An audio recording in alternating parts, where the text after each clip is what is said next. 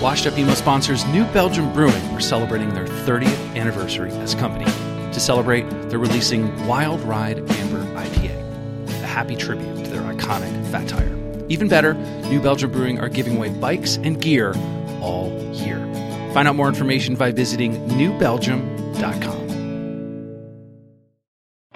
Do you ever wonder if your favorite band is emo? Tired of being in the same conversation with friends? Not knowing if you're listening to post-hardcore, screamo, emo revival, emo Midwest emo violence, or even ska? We're here to help. The Emo Council is here staffed and ready for any question you may have. Hey, Emo Council, just wondering if Green Day was considered an emo band, thanks. Green Day is not an emo band. Okay. From the creators of Washed Up Emo, isthisbandemo.com offers the definitive answer to the only important question of your day. Hey, is this band emo?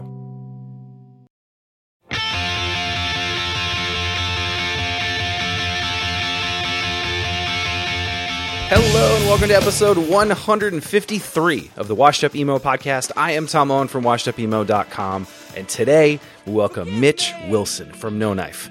Mitch and I have spoken to each other over the years and finally got some time to chat. We go deep into the San Diego scene, how he met Rock from the Crypt and Drive Like Jehu, and early days of being on a label that was associated with a major. Also, how No Knife met the Get Up Kids, and their deep relationship with Lazy Kane and Jimmy Eat World. We find out that we both utilize a set of 10 jokes that we use relentlessly to our friends and family. Finally, we chat about his life as a dad, and you'll hear his son a couple times in the podcast.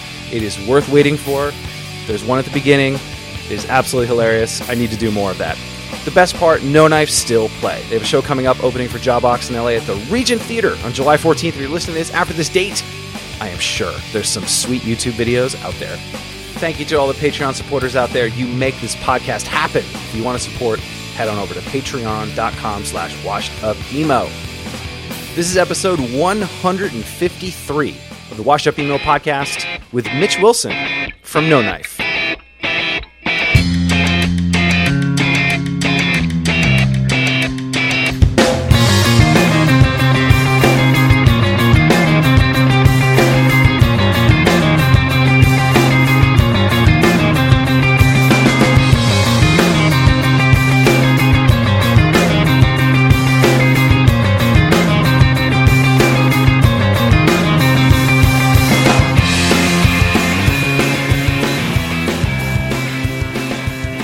Okay, so we'll see how it goes. Did you hear that?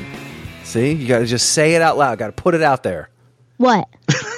Good job. Oh, now, just like any other engineer, his job's over. He pressed the button and now he's sleeping or he's on Facebook or something.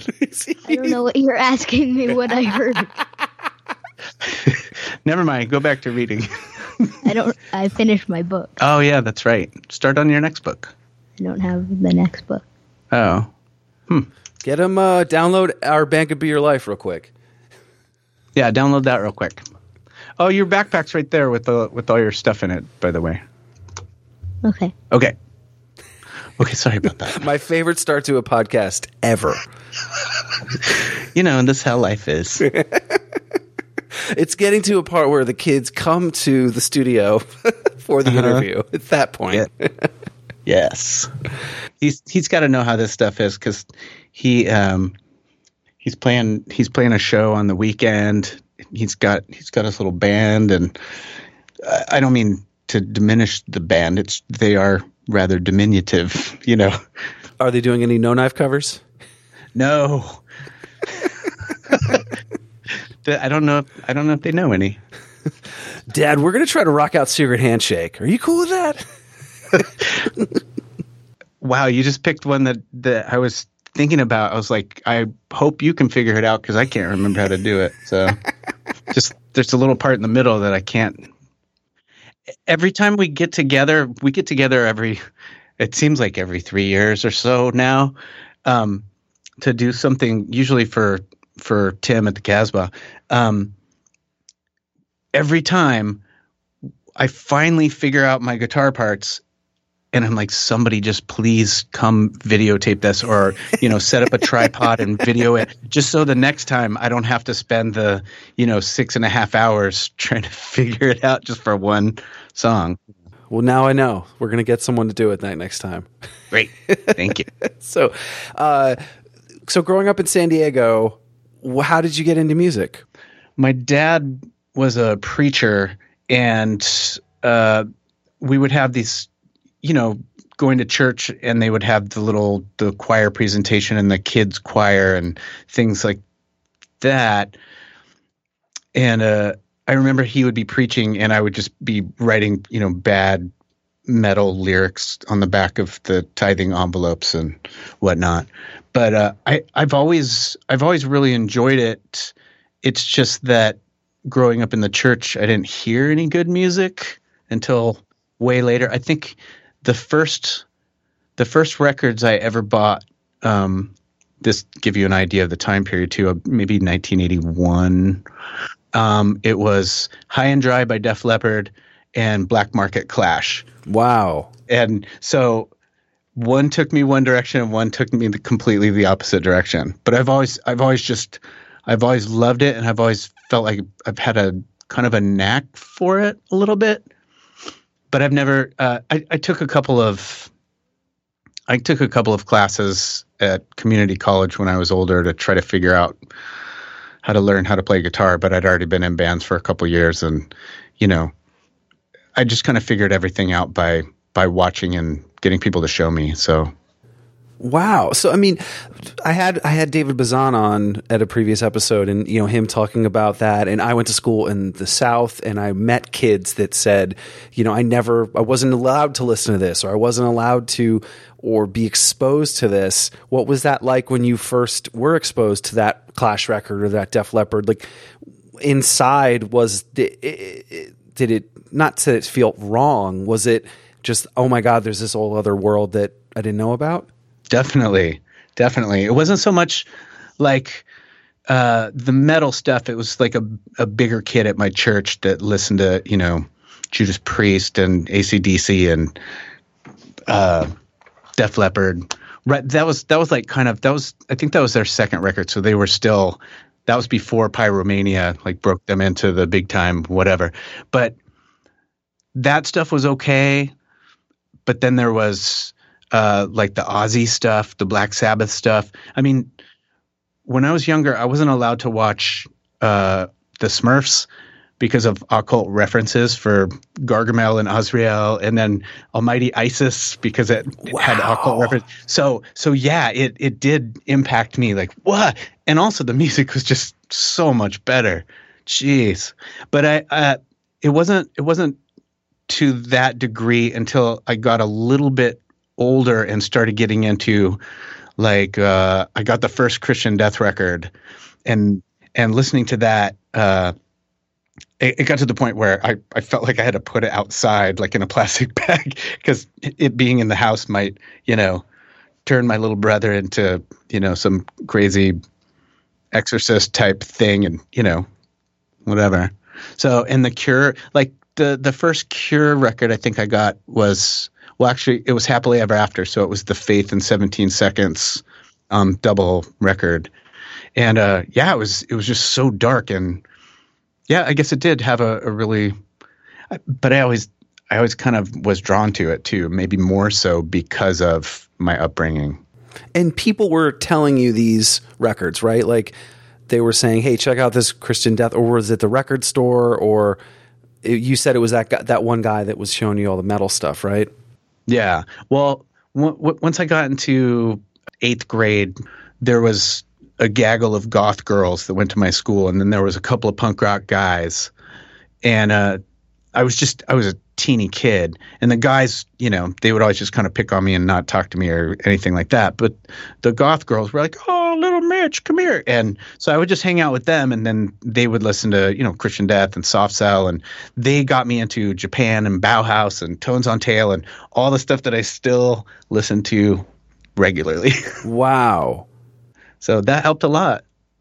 I guess the other piece of it is what about punk, or what about sort of not stuff that was on the radio appealed?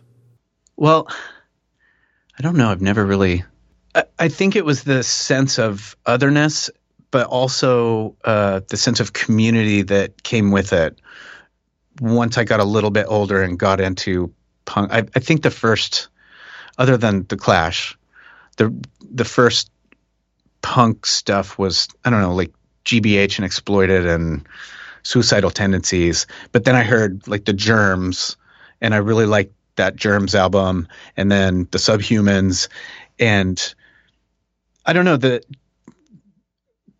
was like the sense of community. I joined a band and started hanging out, and then they brought me to my first show, which What was that? I think it was it was 7 Seconds and Doggy Style at the Jackie Robinson Y. Wow. And just seeing like these people, and they were doing everything themselves, and there wasn't an overabundance of lights, and it was dangerous, and I don't know. I don't know.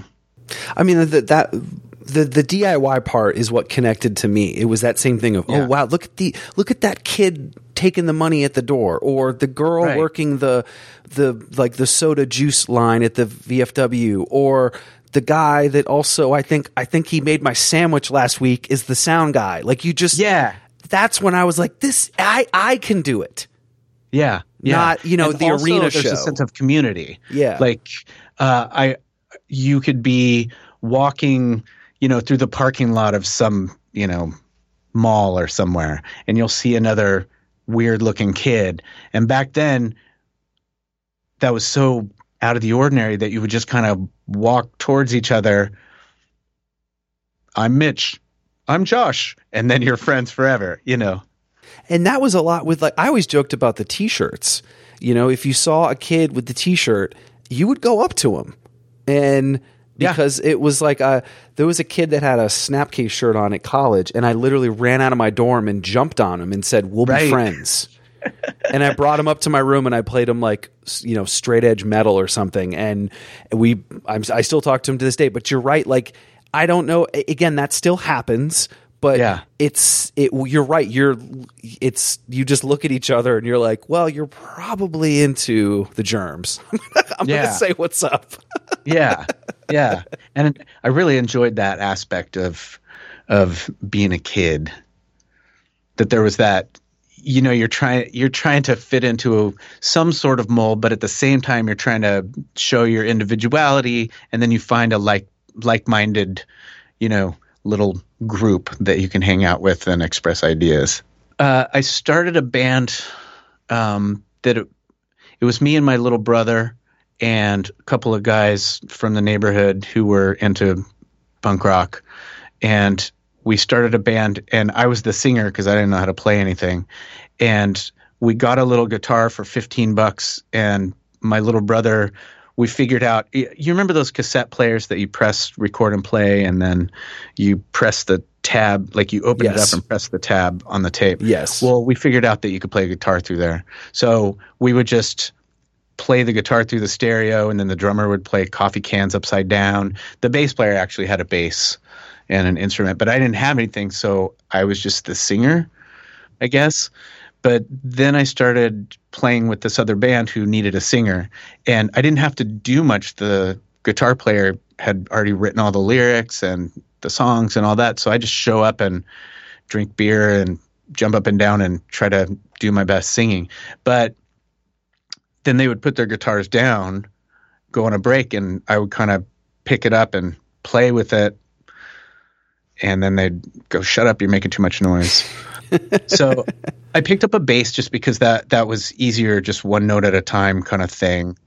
And I did that for a couple of months, but then one of the bands that we used to play parties with all the time, they said they needed a second guitar player, and they were called Funeral March. I said, well, I want to play guitar. And they were like, great. So I came and played guitar. When I got there, I was like, I don't have a guitar and I don't know how to play a guitar, but that didn't seem to matter to them either. They were like, here, we have an extra guitar. The bass player would tune my guitar in between songs, and it was fun. So, and that was playing somebody else's stuff, the other guitar player. But then that guitar player left, and it was kind of all of a sudden up to me. So I don't know, it's just something that, well, we need more songs for the party we have coming up, so you better write something. trained traditionally or anything. A lot of the chords, and it's still with No Knife, it's still a lot like that. A lot of the chords were kind of accidental chords, which is also what makes it so hard to remember years later, because you're futzing around on the guitar for hours and hours and hours, and then all of a sudden you hit something weird and wrong. Like we do kind of I can't even explain it. I don't even have the musical terminology, but it's kind of like an octave chord, but then with this root, it's kind of a common one that we use. You just accidentally do that, and then you try to string a bunch of accidents together in a way that sounds pleasing to the ear. That's how it's supposed to happen. And I feel like that's sort of, again, the DIY approach versus getting, lessons or classically trained or whatever. It kind of stunts it. But for you falling into it and almost like you've got your, not fight or flight, but you've almost like, well, I said yes to this and it's in front of me. I need to do something. And I think there's something inside you that something happens and it's inside of you. And then it just, you're able to do it. Yeah. Or it's like a bird getting pushed out of the nest. Yeah. or you're going to jump and you're like, I hope I figure it out before I hit the ground. Yeah. And sometimes it works, sometimes it doesn't. But I guess that's kind of how I've done everything in my life. If something interests you, you just put all your focus on it. And also you just kind of put yourself in the situation. You act as if. You know what I mean? Fake it till you make it. How old were you during this time with Funeral March? Funeral March, I was probably 16, 17, something like that. And then how long did that go in before? Was the next band No Knife? Or was there one in between? It actually was. So the time period would be 89. And then from 90 to 92, I was trying to get something new started with the singer Matt from Funeral March. He was singing, and then I got my brother to play guitar, my brother was playing bass, and my girlfriend Nikki was playing guitar, and then we would try different drummers, and we had some kind of idea of a direction. I guess I should back it up a little bit, because toward the end of Funeral March, is when Pitchfork happened. But when Pitchfork were just a 3-piece instrumental and, they'd just be playing in John's bedroom and we'd go over to pick them up. And the first time John I Reese, heard right? it. Yeah. And I just came in and I sat down and it kind of, rewired my brain and the possibilities of what could be done musically. Because, it was a lot faster, more kind of squirrel bait kind of vibe to their earlier stuff before they got Rick. But it sounded so much more melodic, but still really powerful. And Don, the bass player, they called him Spaz Jazz because he did the slap bass, Mm-hmm. And then Joey playing drums. They just all. I don't know how to say it. It just changed everything for me. It was one of those big milestones, one of those moments in life where you're like, oh. And so post Funeral March, which Funeral March was more of kind of like horror rock, but kind of campy, misfitsy kind of stuff. I think you can find it on SoundCloud. The direction that I wanted to go with was more melodic. So we tried that for a couple of years and it didn't work out for various reasons. And then, people would be not interested and things like that. But then, I finally, Matt, the singer, who, when he kind of bowed out because he's like, you want some different thing. You want somebody that sings higher or weirder or whatever. But he introduced me to Ike, the original drummer, Ike Zarempa. And we went to a bar and we had a couple beers and we just talked music. And Ike was in a band called Purge. and he was in a band called Mother Fist, and I think he was in Love Canal for a little while.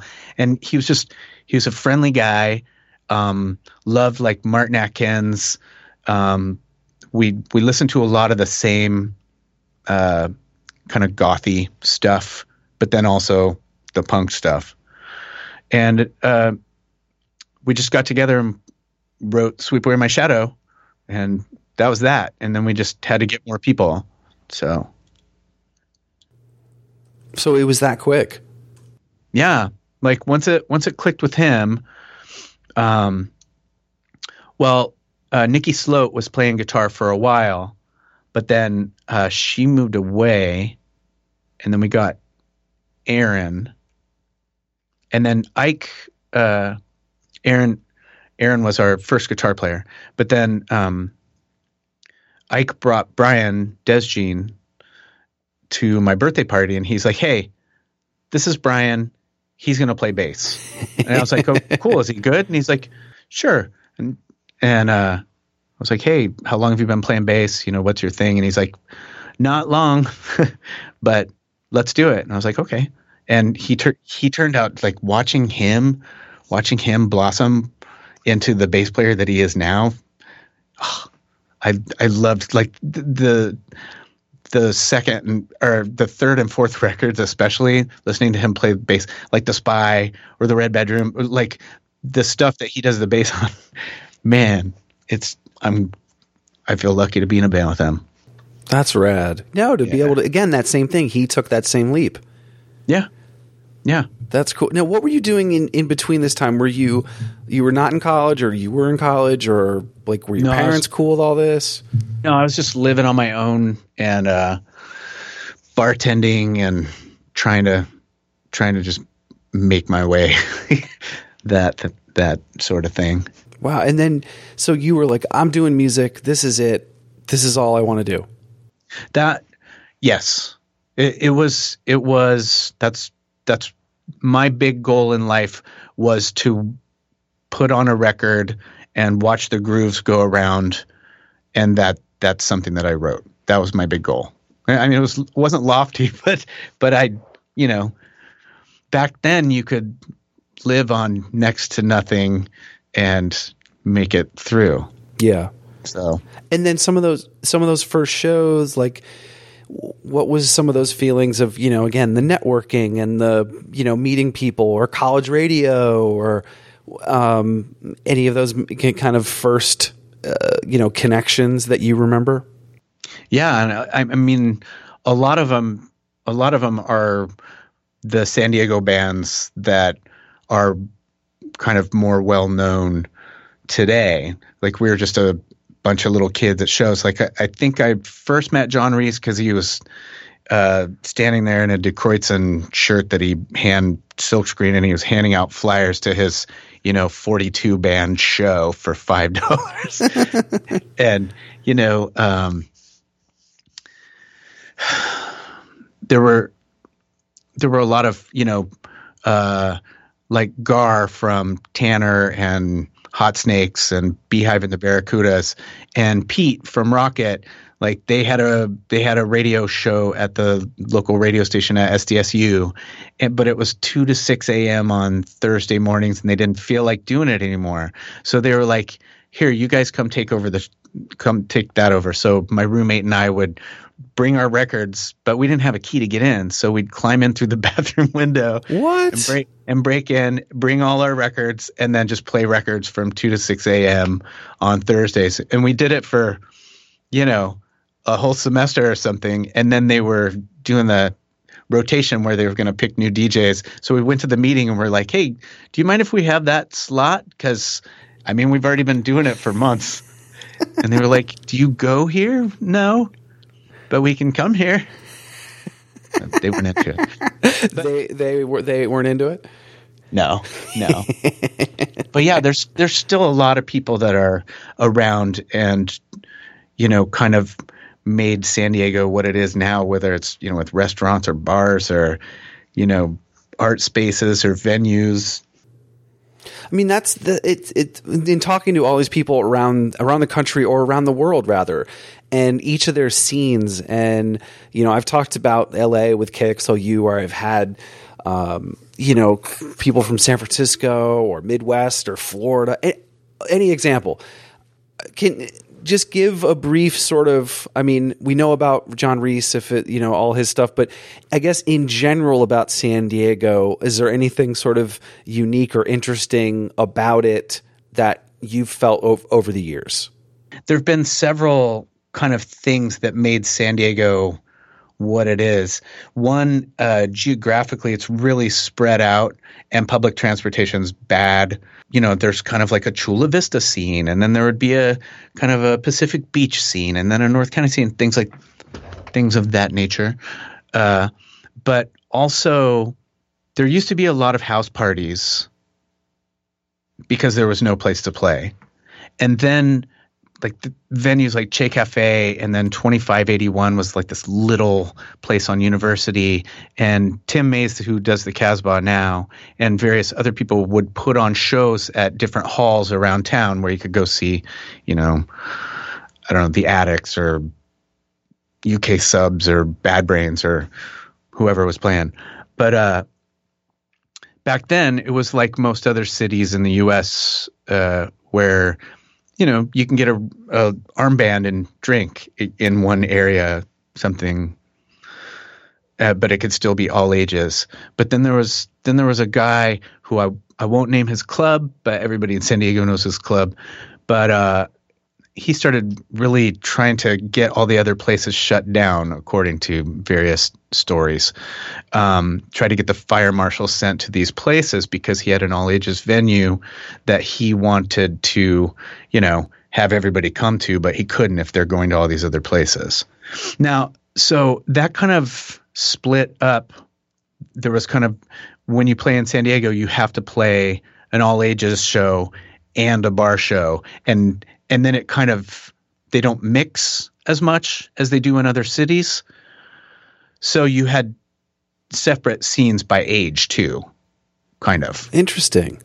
Which I mean, this is just conjecture, but I figure like some of the younger kids that like the 31G and Gravity and that whole scene, like they could flower and come up because everybody's not trying to, what am I trying to say? Or how am I trying to say it?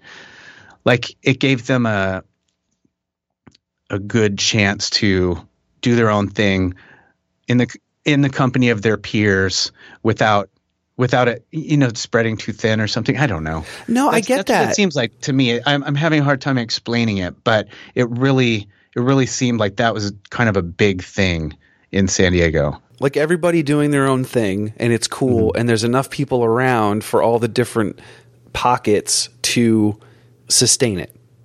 Yes, but generally in San Diego, or at least that's been my experience, is with so many different little facets, they've always really supported each other. I felt like that's one thing, because San Diego is a big, giant, small town. So on the one side, people kind of talk shit, but on the other side, you can have a show with many different styles of music on it, local band wise, and everybody will come out to it. And I always thought that was really cool. I don't know if it's that way as much anymore, but that's how it was when we were growing up. That's cool. Starved for music and starved for kind of counterculture, starved for any sort of art, because this is a tourist town. People think like most of the big artists from San Diego are not, it's like beach culture. Totally. So it's cool to see all the people representing the other side of that. Yeah, which if I was there, that would be so appealing, to know that there was those folks. in those different pockets. And I totally agree. Those shows that it was like the punk band, the acoustic guy, the hardcore band, the emo band, all on one, and everyone's like, I don't care. Like we just need a show. We want a show. No Knife to me, when I first heard it, it had a syncopation and a math quality to it that, for someone that's very bad at math, it was just very interesting to listen to. And I think, did you have any idea of going into it that, like you talked about earlier, with those sort of accidental chords turning into accidental, riffs and songs? Was that it? Was it, these were accidental things, or the time structures or the riffs? I mean, at the time I hadn't heard anything like it. There was a time period where a lot of the bands in San Diego were really, really influenced by Drive Like Jehu or Rocket from the Crypt. Yeah. And a lot of times both. We veered more towards the Jehu side, but I think if you wanted to get particular about it, I like the Pitchfork side of it, because that was a little less abrasive and more tuneful, more melodic. Yeah, but also early on, I got asked to play guitar to go on tour with this band. It was my friend's band called A Miniature, and he was the bass player of A Miniature, and he said, we need another one to go up the coast to San Francisco. So learning those songs, John Lee was the guitar player, singer, the writer, and he would come over to my house and show me those songs. And that was another pivotal moment that changed the way I looked at song structure and everything. So as far as math goes, we were always trying to just fill in the spaces a lot, because we didn't know that space is a really important part. And sometimes to good effect. I guess we were just trying to outdo each other. Like, oh, look what I could do, within the band. Like, wow. But without, doing solos or something. We were being inspired by the people around us, but also trying to play off each other to make our own sound too. Or maybe that's just accidental. That's just something that happens when you filter it through your band or something. Yeah.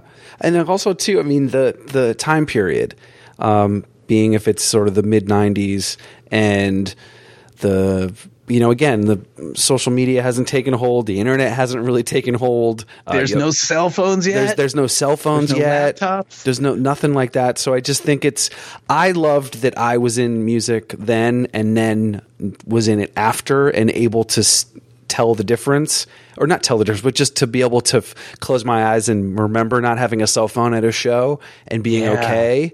And there's pictures of bands and watching everyone with their eyes on the singer, and no one's looking down or taking a photo. It was all in the moment. And I know that I can't have that again. And I know that sounds old, and I sound like I'm 40, but that piece, especially in this time period, is the last time that happened. Yeah. And so having those first, that first record, if it's, Drunk on the Moon, or maybe some of those early 7-inches, like, not that it was slower, it still felt fast, but how were you connecting with people? How were you, hey, we got this record out, and, obviously it's playing shows and meeting bands, and how were some of those first things starting out, when, again, most people now would think about it as like, oh my God, you had to wait for a letter, or you called somebody and left a message? Yeah. We had a big mailing list, one of those 3-ring binders, and we would bring it to put on the merch table at every city, and then people could sign it, and then we would send them, an update. But it was a lot of touring. At first, it was a lot of touring and playing to absolutely no one.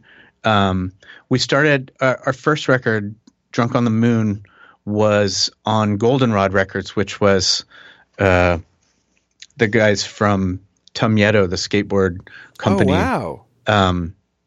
They just had a little record label, and they put out cool stuff that they liked from San Diego and Orange County and things. And that was good, but we were all really broke. And when Time Bomb, various people came around and stuff, but Time Bomb, they knew what they were talking about musically and knew a bunch of the same people that we admired, and they helped us get out on the road as far as getting a van and getting out there. But they were a subsidiary of BMG, which is a major label. And I'm sure you remember at the time period, especially, no. That was such a no. Yeah. Yeah. So none of the zines or any of those outlets were available to us for the most part, because nobody was interested in talking to us, reviewing the records, because it was on a major label, which I understand it. I get it. You don't want your scene to be tainted. So I totally and now it's completely understand fine. Yeah, nobody cares. No one gives now a- it's all just going to be on Spotify or on Bandcamp, and nobody's going to make any money. And if there's a giant Budweiser logo under it, it's not even okay. Yeah, or whatever it is. Yeah, notice it. Well, I don't know what it's like for kids though. I mean, I'll be 49 this year, so I don't pay attention to the same things. But I do understand that, people. I understand it. So I'm not knocking it. Yeah. But so that first record, everyone was really like, hard. "Screw you." After at first, people were like, "Cool," but we had never been anywhere outside of LA, and we drove to Denver and Arizona a couple of times, just for the weekend. But by the time we were going out on tour, we were on a major label, and we were just playing bars to nobody. A lot of bands do that. Like we did it with A Miniature and P and Heavy Vegetable and Skip Loader, and there were various other bands. So it's not like we were all alone out there or anything. But it was hard to find an audience until later on. Pete from Time Bomb said, "Hey, I know these guys from this band called the Get Up Kids, and you guys should tour with them." And we listened to them, and we were like, "Yeah, that would be fun." And so we went on tour with them and played, house shows. And what year was that? Back 97, maybe 90, maybe 96, 97. So I think it was 4 Minute Mile era. So 96, 95, yeah. Yeah, I think it's rad that you know that. I mean, I do have a podcast called Washed Up Emo, so I yes, should know this. True. So yeah, and that changed a lot as just as far as getting in front of people who might be interested in the kind of music that we're playing. Because the people in bars certainly were not, for the most part. How did that feel? Like those kids that were the 4 Minute Mile. I remember that tour, and you're right. That was the right audience, and so that's amazing that he did that. Yeah, it was such a good call. Thanks, Pete. But and then after that, and that was around the same time as Jimmy Eat World, and I have to say, one of my favorite tours was Jimmy Eat World and No Knife and Lazy Kane. Because those Lazy King guys were crazy, but just great people. And Jimmy were great. And I don't know. I think we were all kind of competing to see who could play the best every night, and but good naturedly. So that I felt like most of the nights on that tour, even though we were all pretty hungover a lot of the time. Most of the nights on that tour, it was if you caught that tour, then you would probably it was probably memorable. Yeah, and so that was for Hitman Dreams, for that record cycle with Jimmy and Lazy Kane. It was either Hitman or right before Fire in the City. Interesting. I think it was Hitman. I'm not sure. Yeah. It was a million years ago. Yeah, no, that happens a lot on the show. Everyone's like, I don't remember the exact year. And then there's always someone in the comments later. They're like, well, when you said this, it's that. I'm like, all right, fine. Yeah. But I think, to go on that tour and again, to connect with a band like that, and the whole podcast, people know that I love that band, and I think for them to stay out, they're still alive, and the music's still alive, and they had a hit, and they're able to still do that, and it's kind of amazing. But they were a catalyst to so many different bands, getting people signed or taking them out on the road. And I think Raina Maria's in that same camp where they were doing that same thing, booking shows and helping people in the Midwest, and it's those so many people did that, and those were great. But I think those, like those things are.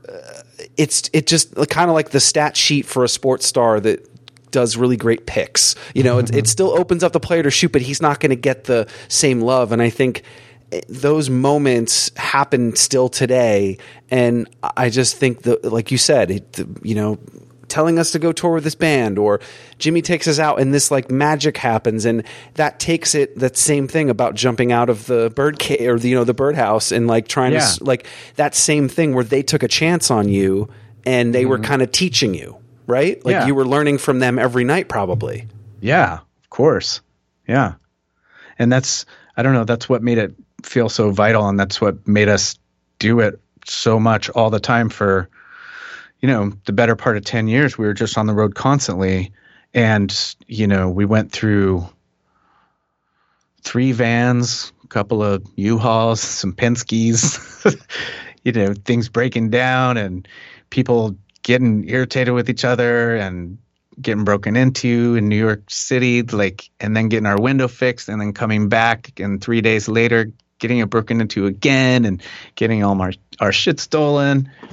Somewhere in New York City, there are just boxes and boxes of the Drunk on the Moon vinyl somewhere, and my SG. I tried to play something beside a Jazzmaster. I bought an SG and I was playing that for a while, and then some asshole stole it. God damn! Right outside Tompkins Square Park at 8 o'clock. Well, that's your problem. You were over there. I know. That's not their fault. That's your fault. We parked it in front of a cafe with people sitting there. That's nice. 5 feet away. Yeah. Yeah. And we didn't know. And we're like, we'll be right back. We ran around the corner to get a slice of pizza, and we came back and it was gone. And we were like, God, we're dumb. Jeez. So I love that.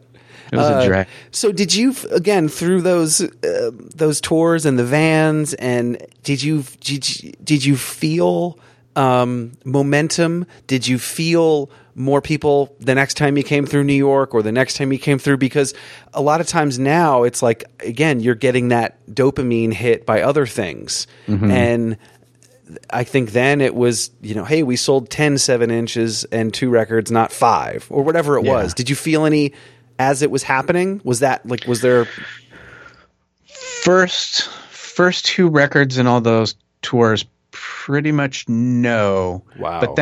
But then around the Fire in the City kind of time period is when it started to be like, okay, people are starting to show up now. And also, I think something also that helped was in the beginning, we would go play at a bar for 2 people, and then we would go and get a single room hotel and we'd sleep all over the floor and everything like that. And then the next night we would do that. But finally our driver was like, that's so stupid. Let's just ask people and stay with people. It's cheaper and, we'll meet people. So, we'd be playing for 10 people and from the stage just say, hey, if anybody can put us up, we're relatively housebroken, and people would. And then we would meet people, and then the next time we came through town, they would come back out. They would bring their friends. I don't know if you've ever heard of Mike Thrower, who lived in Charlotte. No, I went to school in North Carolina. I have no idea who that is. he lived on, what is it, Lake Wylie, I think it was called, and he had a boat. And we played Tremont Hall one time, and I think it was us and the Red Ants, I want to say, and there were 10 people, and some guy was standing there with his goatee, and came walking up to us, and he's like, "Hey, if you guys are ever coming back through, you're welcome to come stay at my house. I have a boat, and I'll take you out wakeboarding." And we're like, "Oh, okay." But he seemed nice enough, and he knew about music and things.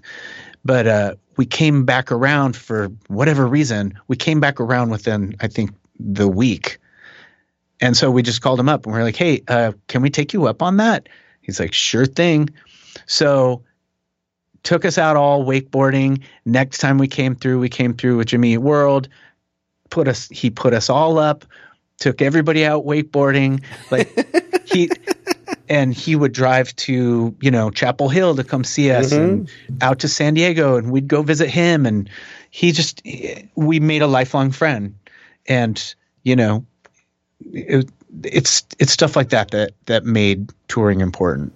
And maybe, you're right, kept you going. You had that kid that, you're right, that was hooking you up for wakeboarding. God, I wish he was my friend. I love wakeboarding. Yeah. Damn it.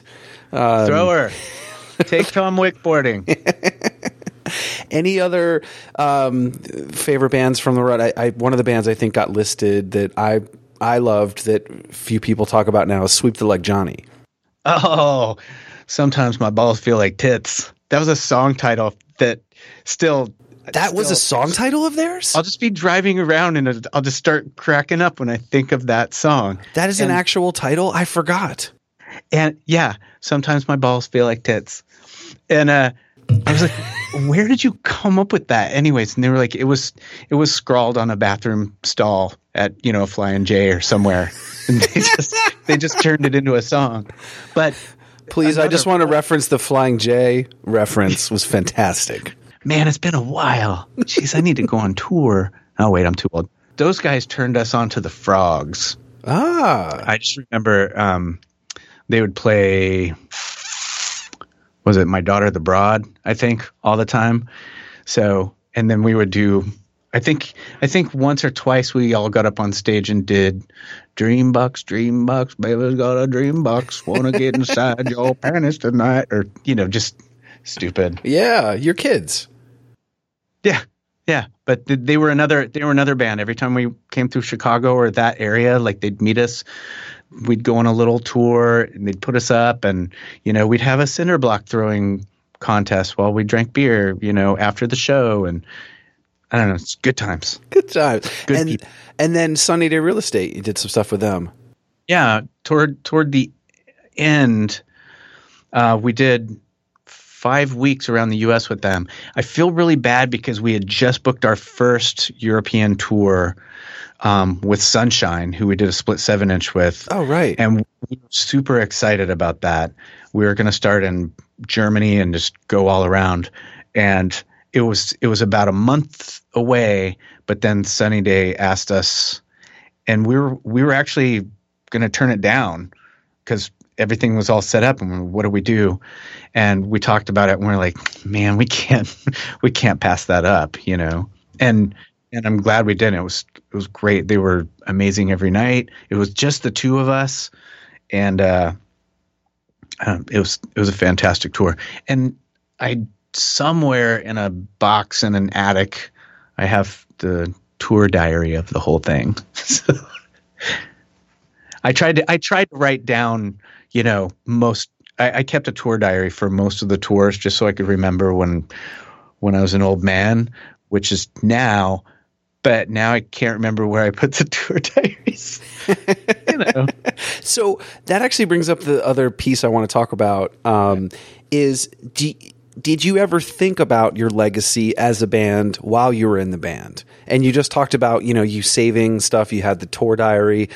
Do you think about that now? Do you think about, putting that as a book or finding the photos? So I know there's 15 questions, but have you thought about it? And did you save things other than that tour diary? I always wanted to do it just, one of those little presses where you can just make one for yourself. Hey, look, I got a coffee table book of my life, or whatever. I don't know why I did that in a horrible Southern accent.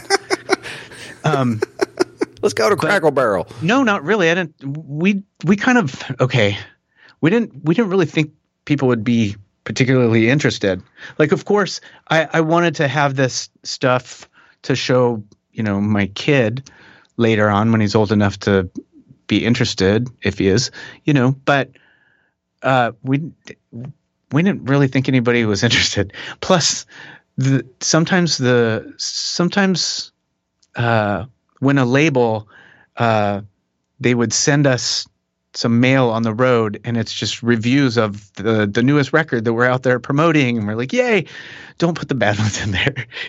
Yeah. Because and if it's a stack of bad ones or ones that are just like, boy, they used to be fun, but now they're boring. Boy, they used to be really loud, but now they're just seem kind of tired. Or, those little things stick with you forever. Whereas if they were like, this is the best thing I ever heard, nothing. You don't remember it. Yeah. So we were always under the impression that nobody really gave a shit. So, and that's that again thing. Without the internet now, you can sort of fill your like we talked about earlier. With likes, you can throw up the right photo, and you've filled your dopamine there. Your label's sending you the shitty reviews, and you're not getting. You're not even thinking about the good ones. But were you? And to be fair, maybe there's 10 good ones. But there's 2 bad ones, and you're only going to remember those 2. Remembers the good ones. Yeah, and then it's like in the comment section, the one guy that says you suck, you're thinking about him versus the 15 people that said you're awesome. Yeah, yeah. So if you really want to get a band's attention, say they suck to them. Yeah, they'll remember you forever. So in terms of did you save photos? Did you save flyers? Did you? Yeah. So you have all that stuff. Well, we put up an Instagram page just called No Knife Archive, where at first we were scanning them and then cutting them to size and then putting them up.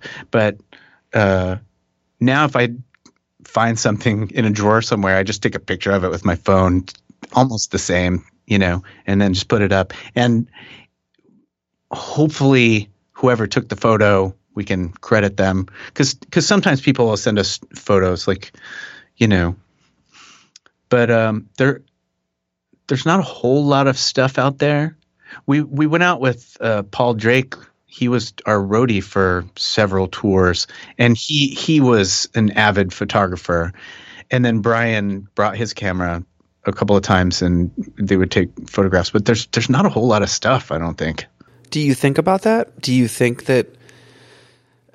Because again, you have that tour diary, you're going to remember stuff that you would have never remembered in your just normal day to day, and those are important. And do you think that that's? I mean, the No Knife Archive. I know people reach out to me and they're like, "Oh my God, are they back? Are they back? Or are they back again? Like, what's going on?" And it's again, it gets people's emotions. It reminds people of things, but then also there's a kid finding out about you today. And he's on Instagram, and he looks at that, and he's like, "Oh, cool! They played with Rocket, or they played with Jimmy. Like, get up! I'm going to go check them out." And you've got a new fan.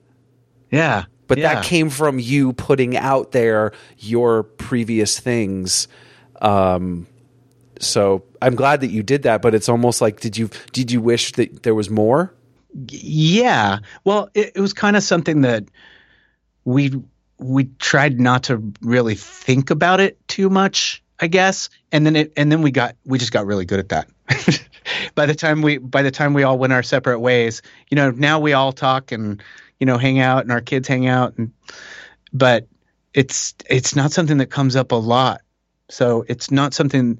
Every once in a while somebody will go like, one of the records, it's going to be the 10-year anniversary, and we don't know where the masters are. And, I don't know who owns that. Time Bomb sold to one of those, Orchard something. I don't even know. But I don't know. So we haven't given it much thought. Damn. I don't know. Maybe we should. I'm going to help you with that. I do. Whoa. I just hit my no worries. Just hit my little mic here. yeah, if you would, that's a thing. We don't want to trouble anybody either. But I'll accept the help if you would like to help. It's important, and the reason it's important if is people care about that. Then great.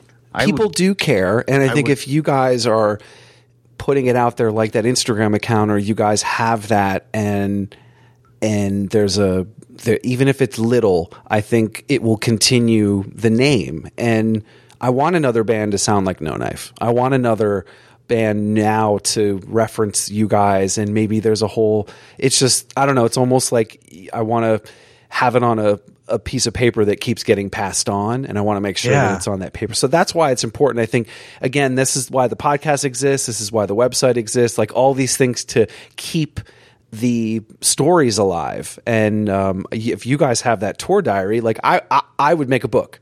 I would do photos in a book, and it would be No Knife Tour Diary. And man, okay, well, I'll dig through the attic. I don't even have an attic. I'll dig through my little tiny storage space. Maybe I can find some stuff. But then I would have to read through it, and then I would have to censor it and then change it all to make it sound flashier and like we did cooler stuff. Or it was pink cinder blocks because we stole them from the whatever. Yeah. I was late. Yeah. She was waiting in the wrong place. Yeah. Poetry. Yeah, I know. I was going to say you mentioned Jimmy Eat World earlier, and I think it's worth mentioning that you guys have had a long history, and you've toured with them. You also did the Clarity 10 tour with them. Jim's sang stuff on the with you guys. I think he did Charming. I've seen a bunch of videos online. When did that start, and how did it cultivate into that where you guys were? It seemed pretty tight. I don't know. They were recording with Trombino. I think they were doing their, they'd already done Static. So Clarity. Yeah. Which I think I have to say is one of the best records of that decade, like sound wise, song wise. I was listening to it, several years ago, and it just kind of bing. Wow. That's a thing. That's actually one of the best records. Well done, everybody. But so I remember meeting them. One of my friends in a band called Boxcar from here gave me a tape with Jimmy Eat World on it, and then I think it had God, who was on the other side? Texas Is the Reason, maybe. Mm-hmm. But anyways, he was like, "Hey, I think you guys have a similar sound, and I think maybe you would like this band." So put it in the cassette player, and drove around and went, yeah. And then they were recording with him, and for some reason we just stopped and we kind of met them briefly, said hi, and then did they know about you? They'd heard of us too, but at that point, everybody was just kind of, I think we would play. I think. I'm trying to remember the first time we played together. I don't know. Maybe it was Coos Cafe. It was something smaller, something small like that. And we're both just small bands, and we would just do tours and drive around. And I don't know. We just kind of came up together, and then they just exploded with good reason. Yeah. So I don't mean they exploded. There's. I don't want to worry anyone. Mitch, this is definitely the most comedic podcast. I'm sorry. No, don't apologize. Okay, I'm not sorry. I want it. I want jokes. Okay. I only have 10 jokes. My girlfriend says I have 10 total jokes, and I just rotate them. And I go, I'm sorry if I have a great routine. What are your 10 jokes? There's just little things I always do. Just give me one. Give me one. I always Tomism. I do I'll go like, "Hey, do you know what?" She's like, "What?" And I go, "It is a long way to the top if you want to rock and roll." Constantly. We'll be at a restaurant with other people, and I'll be like, "Honey, what?" It's a long way to the top if you want to rock and roll. She's like, "I'm going to murder you outside of the restaurant." Yeah, so that's one. Yes. I can't. I can't recall what mine are, but I think I've only got 6. Oh, you have 6 jokes total. Okay, How about we're not going to say his accents? name, but hey, kid, press that button and tell me. My kid's engineering this. That you have that muffin joke about muffins sitting in a tank. No, muffins in the microwave and turtles sitting in a tank. Oh, yeah. Okay. Say it. All right. So 2 turtles are sitting in a tank, and one turtle looks at the other one and says, "How the fuck do we drive this thing?" And that's my dumb joke. But yeah, I understand. The 10 things, and it's always really funny at first, but then a couple years later, oh man! No, I've been doing these for some new years. material. Yeah, she's like, "Do you have any new material?" I was like, "No, this is it. This is my set. I don't really know how else to do this." This is me, darling. Love it or leave it. I know, right? Wait, don't leave Accents. it. Just love it. Yeah, accents. I'm trying to think what accents. I'll do a British one. I'll do that once in a while. That's the only one I'm fairly decent at, but I do it all the time. And then, I'll be standing there and I'll be talking to a British person and I'll go into it. And then I just feel really bad. I'm like, I am not making fun of you. This is how I speak. I'm a cartoon. I was at the Getty? I think I was at the Getty with her, and I am like a parrot. So if I hear something, I will repeat it. And so this is her telling me after because I was oblivious.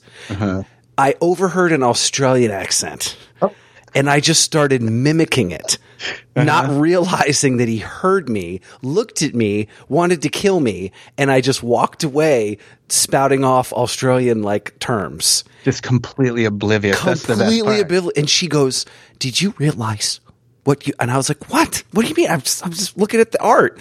And she's like, "No, you were saying." I was like, "Oh." You and I are very, very similar in that regard. Oblivious that I was mocking his accent in front of him on American shores. No, I'm just kidding. Oh, jeez. Anyway, enough about... You get in trouble. Definitely get in trouble. The idea of being connected to emo and the word. And again, a lot of people hate it unless you're making boatloads of cash, or the era after in sort of the mid-2000s, when it sort of hit MTV and Top 40 radio, and the word sort of it kind of intersected with goth in the UK. How do you feel? Was that when it was the swooshy hairs and then the spinning the guitars over their shoulders? Yeah. So it ended up being that. But again, in the 90s, I think, you guys were, again, it was indie rock. Yes, it was college, but you were connected to that scene. How did it feel then? And then when the swoopy hairs happened, how did you feel? I don't know, because to me it was always like I didn't know much about it other than like Rites of Spring and some of that stuff. But then I don't know I didn't know. We got asked about it a couple of times. And we were just like, I don't know, we're underground rock. We can't say indie rock because we're on a subsidiary. So it was underground rock, and they would be like, "Oh, but you tour with all these emo bands and emo and this and that and the other." And I just want you to know I'm being very animated with my hands right now, and I just whacked the microphone again. So I want you to picture that. I was going to put a camera in here, but it's a podcast, so it doesn't matter. The power of editing. But yeah, it was something like it could be irritating, but we didn't fit the cookie cutter definition of it anyways. And some of it we didn't care about at all, and some of the music we just thought it was just the best thing, So I don't know, but I always kind of just liked the weirder, like. I really liked a portable model of that record, the Joan of Arc. Yes. God, I loved the guitars on that. I had heard Tristessa before I had heard that, but just that whole style, but then with the keyboards, and it was just kind of non sequiturs, and I liked that aspect of it. I didn't like the anthem-y stuff as much. Yep. But I love Tristessa. They were another band that So I would say it's Pitchfork, A Miniature, and Tristessa were the three. Good at counting too. They were the three pivotal moments in my musical life. As far as when I heard them, it changed things. Like Mission Control. That's totally us trying to rip off Tristessa in the beginning and doing it just horribly, which is fine. That's the good thing. We're not good at copying, so it works to our advantage. Oh, I love that. And then when that was on the Fire record, and when we did the CD release in San Diego, we played at the bar that I was working at called the Kensington Club, and Tristessa, we asked them to open the show, and I was so excited. Like these guys are so good. Just Wow. love them. I love that. I think the Fire record has really good. The first three songs like jam, Academy, into Minus, into Secret Hand. Like it's like 1, 2, 3. You don't have to flip. You don't have to skip. Right. So again, I think like the No Knife part, that it was like this angular, but then they had these like riffs that I wanted to go further, but I think that goes against your anthemic thing. You're like, I don't want to turn it into a chorus anthem, but you're going to tease it with a sick riff. Is that correct? Kind of, but it was a matter of just kind of trying to stick everything all together of our influences into something, cohesive. Like Academy Flight Song. I try to make that pretty obvious. I was listening to it when we started like sussing it out in practice. It kind of reminded me of Mission of Burma. So, but the beginning reminds me of, I want to say they were called Emery.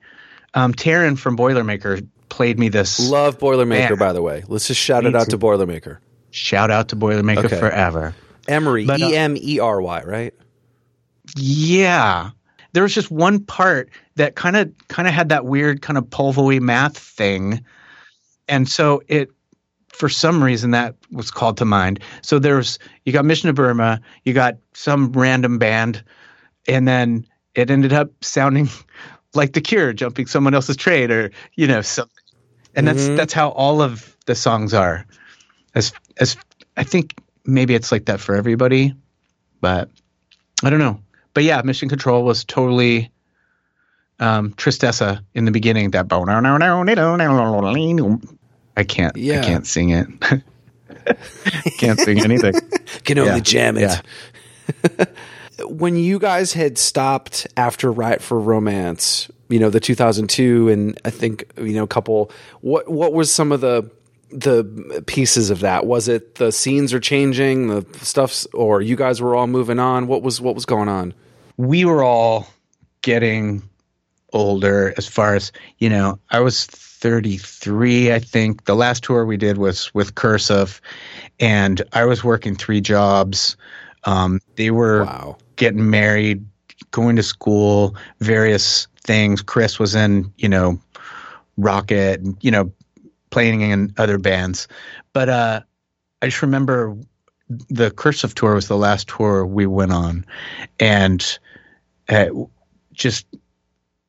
remember driving out. Our first show was at the Metro in Chicago. And I think it was right when they first dropped the bombs on Baghdad. And that made us heartsick.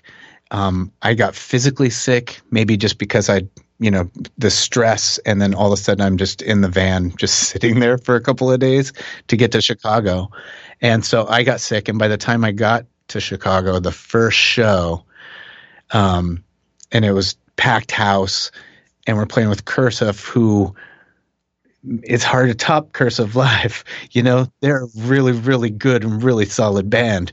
And I've got, a fever, and we did our best, but just trying to talk to everybody afterwards. And I think for me, I don't know about the rest of the band, but I was having a nervous breakdown on that tour. I got sick like 3 or 4 times. A friend of mine died, and I had to hightail it all the way back from South Carolina to San Diego. And like, it just got too much. And then I think we all played with them at the scene, and we were not getting along great with each other. Money problems. It felt like nobody really cared, and we just didn't call each other for practice for a while. And that while just turned into years. So I think that was that. So that makes sense. And then I think you guys gone, you've done a few things. Like I said, you did the Jimmy stuff in 2009. And now you've got you're going to open up for Jawbox. Yeah. Oh yeah. That's, July 14th in LA at the Regent, right? Yeah. Super excited about that. We played with them in St. Andrews Hall, I believe it was. I want to say Detroit. We played with them and Dismemberment Plan. Sometimes we got so lucky to be on bills with you guys. Had the best fucking tours. This is crazy. Or the shows. Like that's a great show. Yeah. So, and just out of the blue, like we played not too long ago for the Casbah's 30th anniversary. Anytime the Casbah says, "Hey, we want you to play," then we really have to try. Even though Ryan lives in Utah now, and we have to borrow equipment because we don't have half stacks and whatnot anymore. So we had played recently, and then Tim just mentioned to us that they asked about having us play with them. So what an honor that is. Thank you. Yeah. For Jawbox. Oh, that's crazy. So that's so nice to be asked. And then we're also going to play the next night at the Casbah, it's a Monday night. So Monday the 15th of July, and Rob Crow from Heavy Vegetable, Pinback, and 400,000 other bands is going to open for us, and we're gonna try to keep it kind of early-ish because it's a school night and everything. So, that's great. And then what are you up to now? So you've talked about all those side jobs and figuring out stuff. Like what fills the day? I work at a place called Hay House Radio, and I engineer. I do the live radio, and then I do production, put together commercials for the radio station, and then I edit audiobooks, things like that. So basically, I'm under headphones for 10 hours a day. But and I have a son who's 11, so I'm trying to raise him and it's really important for me to be present for him, to make him feel secure, give him something that I didn't get when I was growing up. So, and I got married, was married for a while, got divorced, but we still we get along great and talk to each other all the time, so that we can, put our heads together about raising him and, giving him the security to go out there and do whatever he wants to do. And also, after No Knife, I did a record called Lunar Maps, and it was called Moonlife, but then I found out that there was a band called Moonlife. And Moonlife, that was the last song on the No Knife record. This is Moonlife. Mm-hmm. But Moonlife is a song by Dolly's Car, which is Peter Murphy from Bauhaus with Mick Karn from Japan. And that's one of the songs on there. And I just love the bass. Like, Mick Karn's one of my favorite bass players, and Peter Murphy is one of my favorite singers. Anyways, so I was just going to rip off the name, but somebody else already ripped off the name. And I was like, well, I want it to be lunar themed. And I was like, moon something, lunar, blah, blah, blah. And then Lunar Weight by the VSS. I was like, lunar. There you go. And then for some reason, Lunar Maps just stuck. So I made this record. It's self-produced. It's me and it's Brian. And then a bunch of other of our friends, and we did this kind of late night, disco ball record, kind of Tones on Tail, The Glove, Roxy Music kind of vibe, Throbbing Gristle a little bit. So and then they wanted to start playing out, and we played maybe 6 shows, but it was a 6-piece band, and there was so much equipment, and I'm singing in the lower register, which interesting. It's I can't push the air that I'm used to live, and I don't I don't pretend that I'm a singer. I don't have a good strong voice. I always just sound like somebody punched a squirrel, but I'm trying to sing lower was kind of like this tongue-in-cheek, really forward kind of smoking jacket disco ball kind of thing. Just to do it because I love Tones on Tail. So we did that. But the last couple of years I've been doing photography, and I'm making music videos now. So I was doing this photography. It was called "Strangers in a Fire," which is actually a Lunar Maps song. But a woman that I was dating, we started this experimental photography just with some friends, and it just kind of took off from there. But it was like projection, like nude projection photography and multiple exposure, stuff like that. So she still does it. I stopped doing it to kind of do my own thing for a while. But it's called Strangers in a Fire. If you look it up on Instagram, it's I'm really proud of this stuff. We've shot a lot of different, men, women, groups, but it's art. It's not, it's not porny or anything like that. It's the body as an art form. And now I do Lunar Maps photography, and I make music videos. Like I made one for one of my favorite current local San Diego bands called Spooky Cigarette, and I made another one. I did a Lunar Maps video just to kind of practice and learn how to do it. So that's what I'm spending most of my free time doing now, is photography and video stuff. Where is the official Fletchette video? Because there's a janky version on YouTube. That was our friend Mark Garris. He was doing a kind of fundraiser at Livewire, and he made this talk show that was really just over the top, and it was called the Richard Gozinia Tonight Show. And it was just horrible, funny stuff. He wanted us to come on and do like a fake interview, like, Letterman style interview.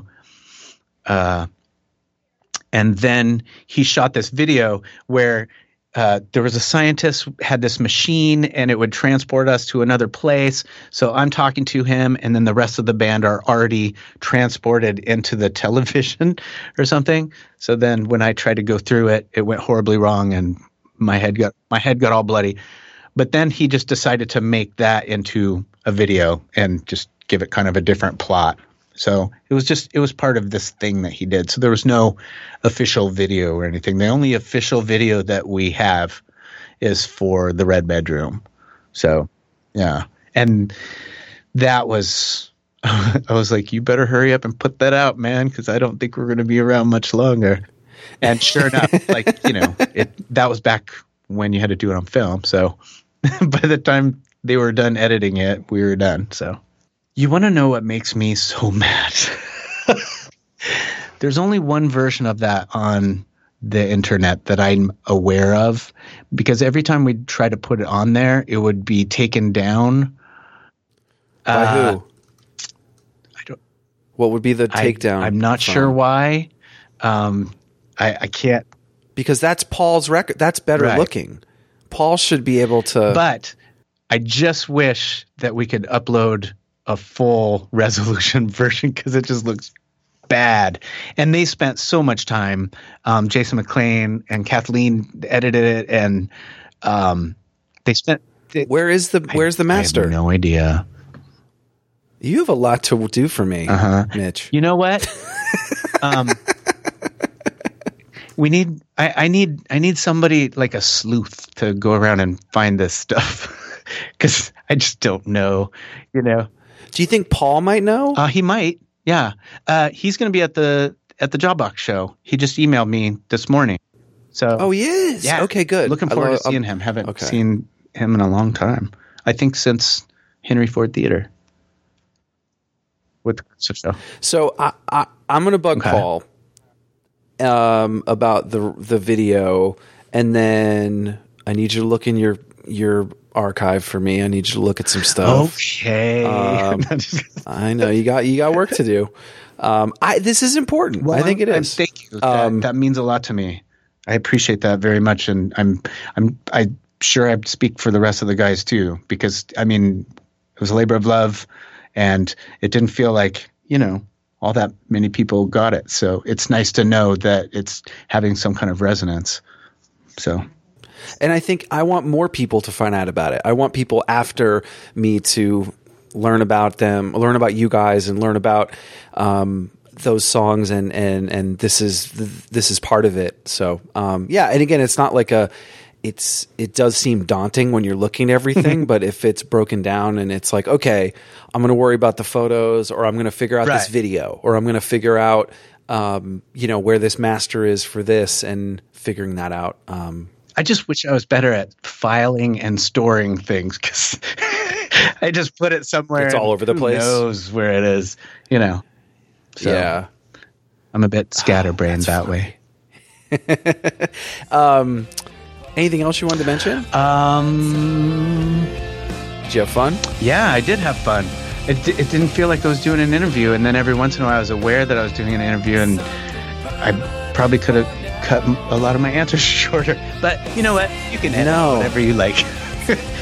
Well, I really appreciate you taking the time to do this. Like, I know we talked about it, like a year or so ago or something like that. But I just didn't feel like I had anything.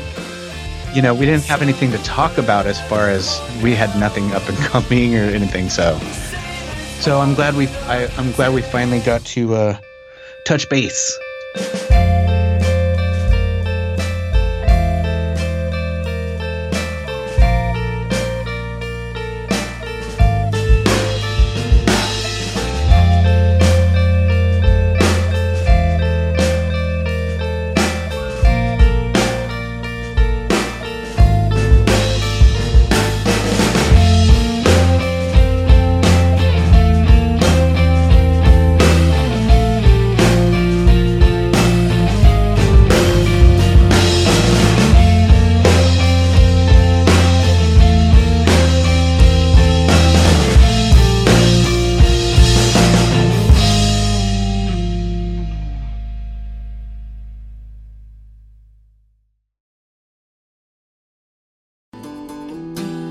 Hello, Washed Up Emo fans. Thank you for listening to this podcast over the last 9+ years, or if it's your first time, welcome. It has flown by, and I appreciate each and every one of you for listening. And for this current episode you're about to hear, I do have a favor of you. I have some books out right now called Anthology of Emo, and Volume 2 was released last fall. I really think you'll dig it if you haven't heard of them. It features guests from the podcast, including Jim Atkins from Jimmy Eat World, Chris Conley from Saves the Day, Travis Shuttle from Piebald, and John Bunch from Sensefield. I've also reprinted Volume 1 so you can order both. Check out the DIY publishing at anthologyofemo.com.